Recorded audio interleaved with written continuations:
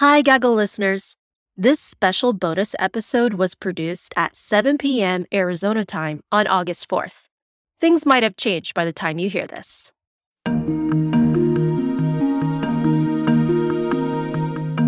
They said, well, if you want to vote Republican, we're out of ballots. The ball was dropped at the polls. It was a mess. I know people that did not get to vote because they were turned away, but they had other things to do, and they couldn't come back. You guys approved this new director of elections, David Frisk. I'm sorry, but I had to mention his name.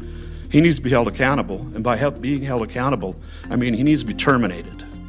Election day is over, but the long process of counting all the ballots continues. But it hasn't been smooth sailing. From Penn smudging ballots in Maricopa County to Pinal County running out of ballots, the August primaries gave those suspicious of elections more to complain about.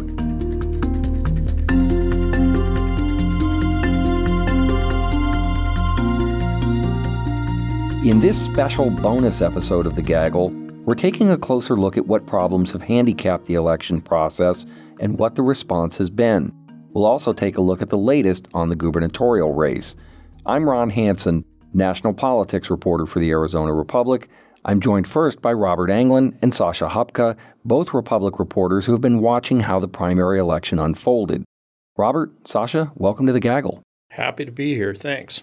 I'm excited to be here, and thanks for having me on. Okay, let's take these one at a time, starting with Pinal County. Officials there ran out of ballots. What happened?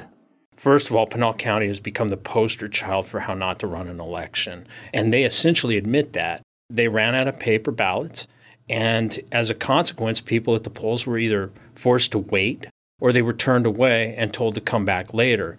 The problem is nobody can say how many people were turned away or if they actually came back. There may have been as many as 750 people affected. In addition to the ballot problems, one poll didn't open for 4 hours. That poll was in Maricopa, the city, not the county. Robert, you sort of alluded to this earlier. What happened with those who wanted ballots and couldn't get one? It's a cascade of events. They first got to the poll and were told, we're not going to be able to get your ballot. They said, but we'll have them later. It turned out, though, that the county couldn't print ballots quickly because of antiquated equipment. They only had 2 printers, which could print 1 ballot every 3 minutes. So people had to come back or wait. And in some cases, they waited and got the ballot. The county delivered paper to these polling places. But the county really can't say how many people ultimately were affected. Sasha, there are certain kinds of voters, I'm guessing, who are especially affected by this kind of a problem. So if you're a voter who comes in the morning and you've got kids to get to school and you've got a job, you can't necessarily stay and wait for 3 hours for them to resupply the polls. Now, officials said that as long as people were in line by 7 p.m. on Election Day, they could still vote and that they resupplied the ballots. But, you know, if you're that same voter who has kids and has a job, you might not be able to leave your job, get the kids from daycare, and all head to the polls before 7 p.m. So this really could disenfranchise some voters. Robert said that Pinal County really isn't the poster child for proper administration at the moment. This isn't their first problem during this primary season. Tell us more, Sasha, about what happened in Pinal earlier. So last month, they sent out about 63,000 erroneous ballots to voters ahead of early voting.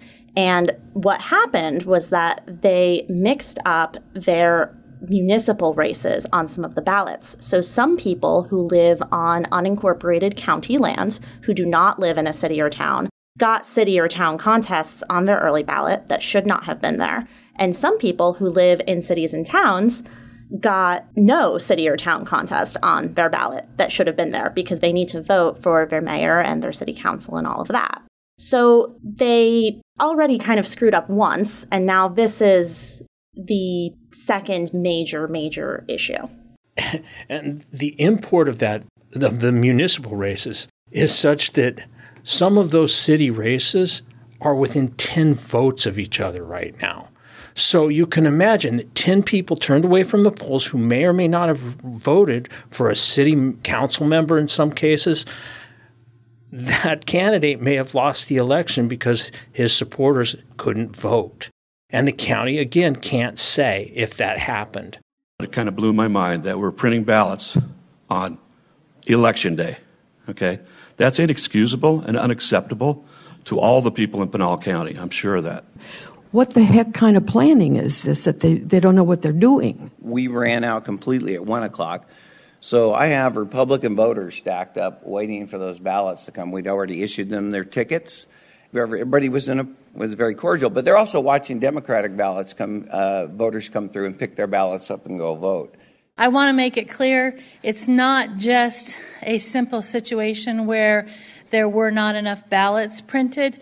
In the city of Maricopa, there's also this issue that the correct ballots were not given to our voters.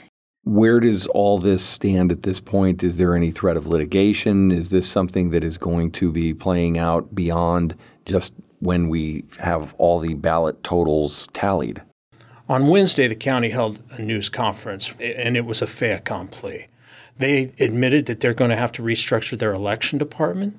They're saying they promised to have these issues fixed by November. And there was actually a lawsuit already on primary night. Advocates for voters sued to keep polls open longer, but a judge rejected that claim, saying that it would allow people an opportunity who didn't vote anyway to go ahead and go vote. So the judge was on the side of this could cause more problems than it solves by leaving the poll open. So that emergency writ was denied. It's also worth noting that they had the county attorney's office handle the press conference yesterday, which was interesting because in theory, the county attorney, as long as there's no lawsuits currently, really wouldn't have a lot to do with this. And to piggyback on that, the elections director was not in attendance at this press conference where they announced restructuring. And that elections director, David Frisk, was only hired in March, and he was officially appointed to the job in May. And we actually just got news that Pinal County is firing him. At this news conference on Wednesday, a lot of residents and candidates were rightly angry and spoke up, and they demanded accountability. And I guess we're seeing that now. Pinal wasn't the only county with issues. There was one district in Pima County that also ran out of ballots, and there were several other issues as well. In Maricopa County, pens, once again, were a source of controversy. Some people started taking special pens provided for voting by the county. Sasha, why did they take the pens?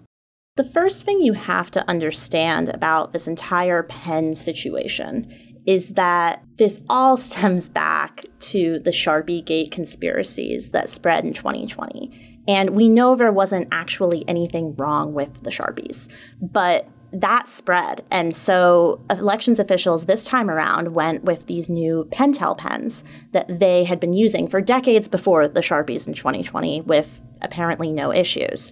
So prior to Election Day, officials had made a big deal of these Pentel pens being the pen they wanted people to use at the polls because they dry fast, and that's important because the ballots have to go into the tabulator really quickly after people fill them out on Election Day. So even though it's okay to use a ballpoint pen on your early ballot, which you mail in and, has several days to dry before they process it, the ballpoint pen ink, they said, didn't dry quickly enough for it to go straight into the tabulators. They wanted people to use these county-provided pens. But because of Sharpiegate, some people didn't trust the county-provided pens, and so they started taking them. How widespread was that? From what we know, there were at least a few locations where that happened. Nobody ran out of pens that we're aware of, but it certainly was something that was occurring. And we did have some people also bringing in ballpoint pens to the polls to vote and insisting on using those pens. On the morning of the election, a conspiracy theorist who was also running for Maricopa County Board of Supervisors actually tweeted out, replace these county pens with your own.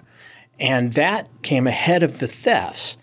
Now, there's no rhyme or reason for why you'd want to replace the pens. In fact, that candidate, Gaggle, told me she asserts that the ink in the special pens can be used to alter ballots later on.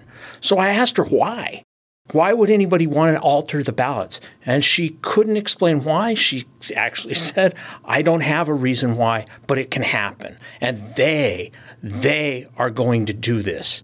Later that day, she got hit with a cease and desist note from the Maricopa County Attorney's Office, and they told her that she needed to issue a retraction and stop telling people to replace the county pens. Okay, so as if that's not enough drama in Maricopa County, as it turns out, the county later acknowledged that the pens that they were using, well, they did present a voting problem. What was that about, Sasha? So county officials have said that there were very limited problems with these county pens where it's possible they didn't dry fast enough before going through the tabulators. And so we were receiving reports from poll workers on election day that the county-provided ink was also smearing on the ballots. It's hard to determine right now exactly how much of the issues were caused by the ballpoint pens with the smearage and how much of the issue was caused by the county pens with the smearage, because the county says they won't have more details on any of these problems until they clean their tabulators. And that could take them up to at least a week. Now, the county didn't do themselves any favors either. When we approached them about this, knowing full well that conspiracy theorists were going to take it and run with it, they didn't want to talk about it. For 2 days, they really tried to push back against the whole notion, even as more and more people came forward about these pens. So now the position is they can't provide detail about the pens, but they're confirming that the pens did, in fact, smudge or smear on ballots, the county issue pens, mind you. Okay, so let's go back to the most important question here again. Is there any reason to think that these smearing problems had any impact on any of the races in Maricopa County? No. No. That we know of, that poll workers have told us, there were no voters who were unable to cast a ballot. One poll worker described having to wave the ballot to dry it, put it through different turn the ballot to get the machine to read it. But as far as we know, nobody was disenfranchised.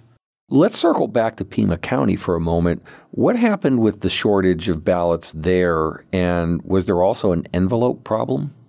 There were, but it was nothing to the extent of Pinal County's problems. In fact, Pima County actually delivered paper to Pinal County to try and help them out of their mess. This was limited to one precinct, and they blame it on a worldwide paper shortage, so that they were trying to be extra judicious about how many ballots they sent out. And many people showed up at the poll that they didn't anticipate. Last minute, people who wanted to, they would be early voters, but didn't want to put the vote in the mail, so they came to the polls themselves. And that there was a surge. But Pima County did get those ballots delivered. There was a delay of an hour or two at most. The envelope situation was just one of those screw-ups. They had provisional ballots sent to the locations in case people did show up to vote, but they forgot to bring the envelopes to the polling stations, so they had to go out and deliver them as the polls opened. Are you aware of any races that were impacted by the problems in Pima County? None. So all these problems may be of minimal harm. They're certainly not a good look, and it certainly will raise concerns heading into November as well. But how much is this going to just add fuel to the concerns about conspiracies to engineer outcomes, or that elections are just not properly administered, that they have defective equipment, or other kinds of problems like that? It's like gasoline on that argument, and conspiracy theorists are going to pour it on the fire. Have we seen any of that already? Yes, we have. The pens are example one of that. I think that's why officials in Maricopa County, at least, are so hesitant about talking about it, is because they're scared it's going to add fuel to this fire. But the reality is these issues are really common, and no election is run perfectly. And I think that the more that officials are transparent about these sort of issues and the more that they add context around them, ultimately, the better off the general ecosystem is. An example of the smoke from the fire happened in Pima County. It was probably their biggest issue, but it played out on conservative social media circles. At one poll in Pima County, a conservative radio show host, overheard a poll worker tell somebody who was voting that Matt Salmon had dropped out of the gubernatorial race. The radio show host took that and ran with it and actually said the poll worker was electioneering in an effort to steer votes to Kari Lake, the Trump-endorsed candidate for governor. We saw those same conservative social media circles allege that this issue with the pens in Maricopa County was going to destroy the election, which obviously is not at all the case. And I think, unfortunately, that's part of why so many county officials are really hesitant to talk about these issues, is because they are scared that it is going to turn into some sort of huge conspiracy theory. The problem is that if you don't talk about those issues, you also don't get any context around them, and that makes it easier for these circles to kind of take them and run. That becomes part of the plot. Robert and Sasha, thank you so much for coming on the Gaggle. If our listeners want to follow your work, where can they find you on Twitter? I'm at Sasha Hupka. That's Sasha, and then Hupka. I'm at Robert Anglin. That's Robert, Anglen. And listeners, you can also catch up on their reporting by visiting azcentral.com.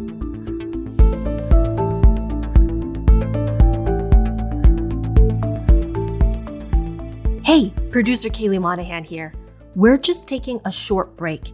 If you're enjoying this episode of The Gaggle, consider supporting us by subscribing to this podcast. Also, you can subscribe to the Arizona Republic and azcentral.com, which allows us to bring you more conversations like this one. As always, thanks for listening. And now back to the episode.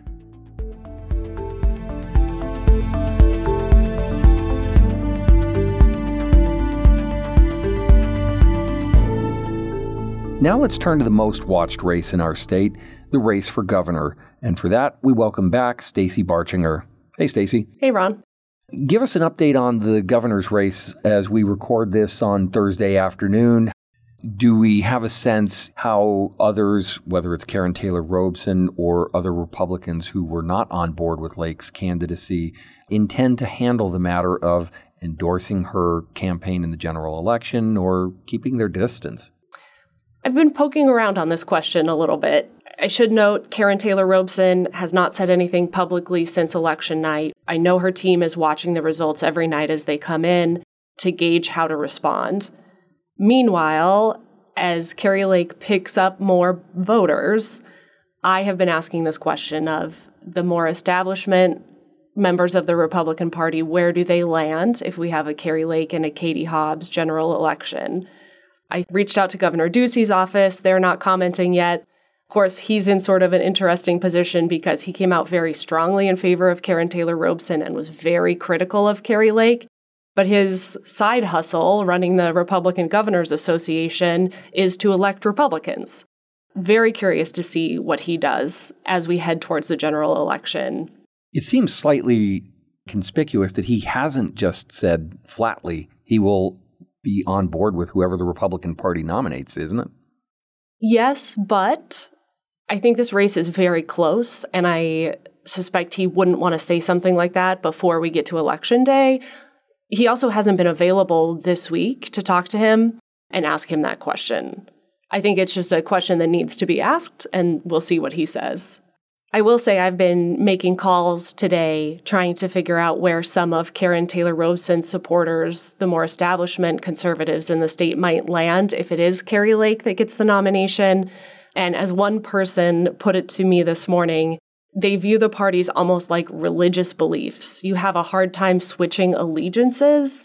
So it sounds like those people at least might land with Kari Lake. This same source pointed out that a lot of people had trouble with some of former President Trump's rhetoric, but they were able to support him because they liked his policies. And so this person suggested that's what we might see if Kari Lake wins the nomination. But of course, that's all to be determined. We still don't even have a final result here. Right. Hashtag too soon. Okay, so I discussed the voting problems that we've seen play out in Maricopa, Pima, and Pinal counties with Robert and Sasha. All these issues happened after former President Donald Trump baselessly claimed widespread fraud cost him the 2020 election, and after the partisan-led ballot review of Maricopa County's ballots last year on the orders of Republicans in the state Senate. So, when GOP gubernatorial nominee Kari Lake was trailing Karen Taylor Robeson early on, she intimated that something was amiss, and she's continued to suggest, without evidence, there was fraud in this primary. So I guess the question is, should we expect the issue of election integrity to continue to be weaponized as we pivot to the fall for the gubernatorial race? Yes, absolutely. Kari Lake held a press conference Wednesday at about noon in which she was asked a series of questions about her concerns about the election. She said explicitly that she would continue talking about 2020. This has been a focus of her campaign so far. She cannot leave it behind. And she said that she will not do that. We also heard a little bit of a different take from her at that same press conference. To rewind, maybe 10 days ago, she said in an event in Anthem that she had been detecting stealing going on in this race. Working with a red legislature that finally brings honest elections to Arizona. No more cheating.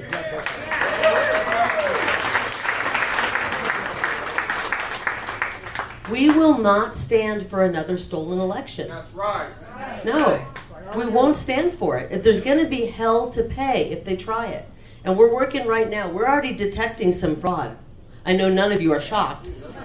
And nobody's like, oh, no, we're already detecting fraud. And believe me, we've got cyber folks working with us. We got lots of attorneys. And we are already detecting fraud. And I'm hoping that we have At her press conference, she said that her movement, the MAGA movement, had outvoted the fraud.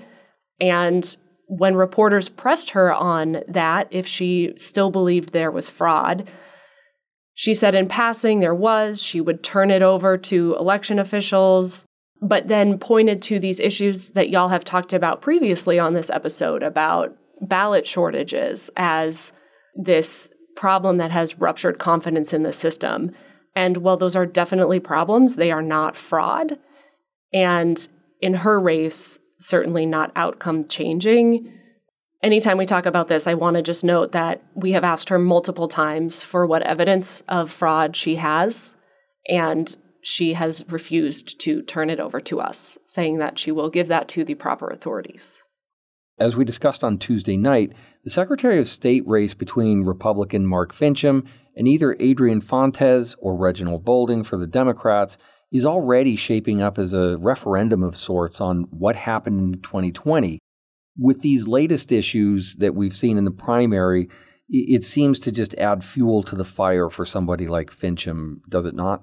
Yeah, absolutely. I think just like we're going to see the gubernatorial nominees continue to talk about this, you will certainly see it in the Secretary of State's race.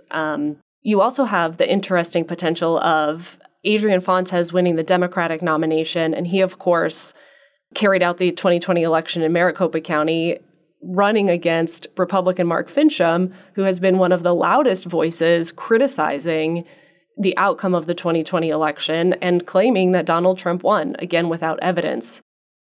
Finchem declared on Tuesday, after the results were coming in, that it was a victory for election integrity, pointing to the Trump-endorsed candidates down the slate that had won. And as we're already seeing, these glitches that have happened in the process are certain to keep alive speculation that there are election problems that these candidates say they need to solve.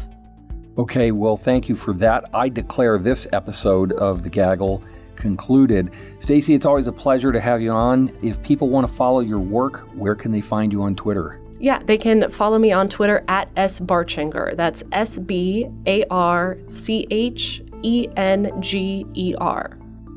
That is it for today, Gaggle listeners. Do you have questions about Arizona's political landscape? Contact us at thegaggle@arizonarepublic.com. That's one word, all spelled out. Or leave us a message at 602-444-0804. And don't forget to rate and review our show and share it with a friend. If you want to reach out to me on Twitter, I'm at Ronald J. Hansen, that's Hansen. Today's episode was edited and produced by Kaylee Monahan. You can follow her at Kaylee Monahan, KaelyMonahan. Thanks for listening to The Gaggle, a podcast from the Arizona Republic and azcentral.com. We'll see you next week.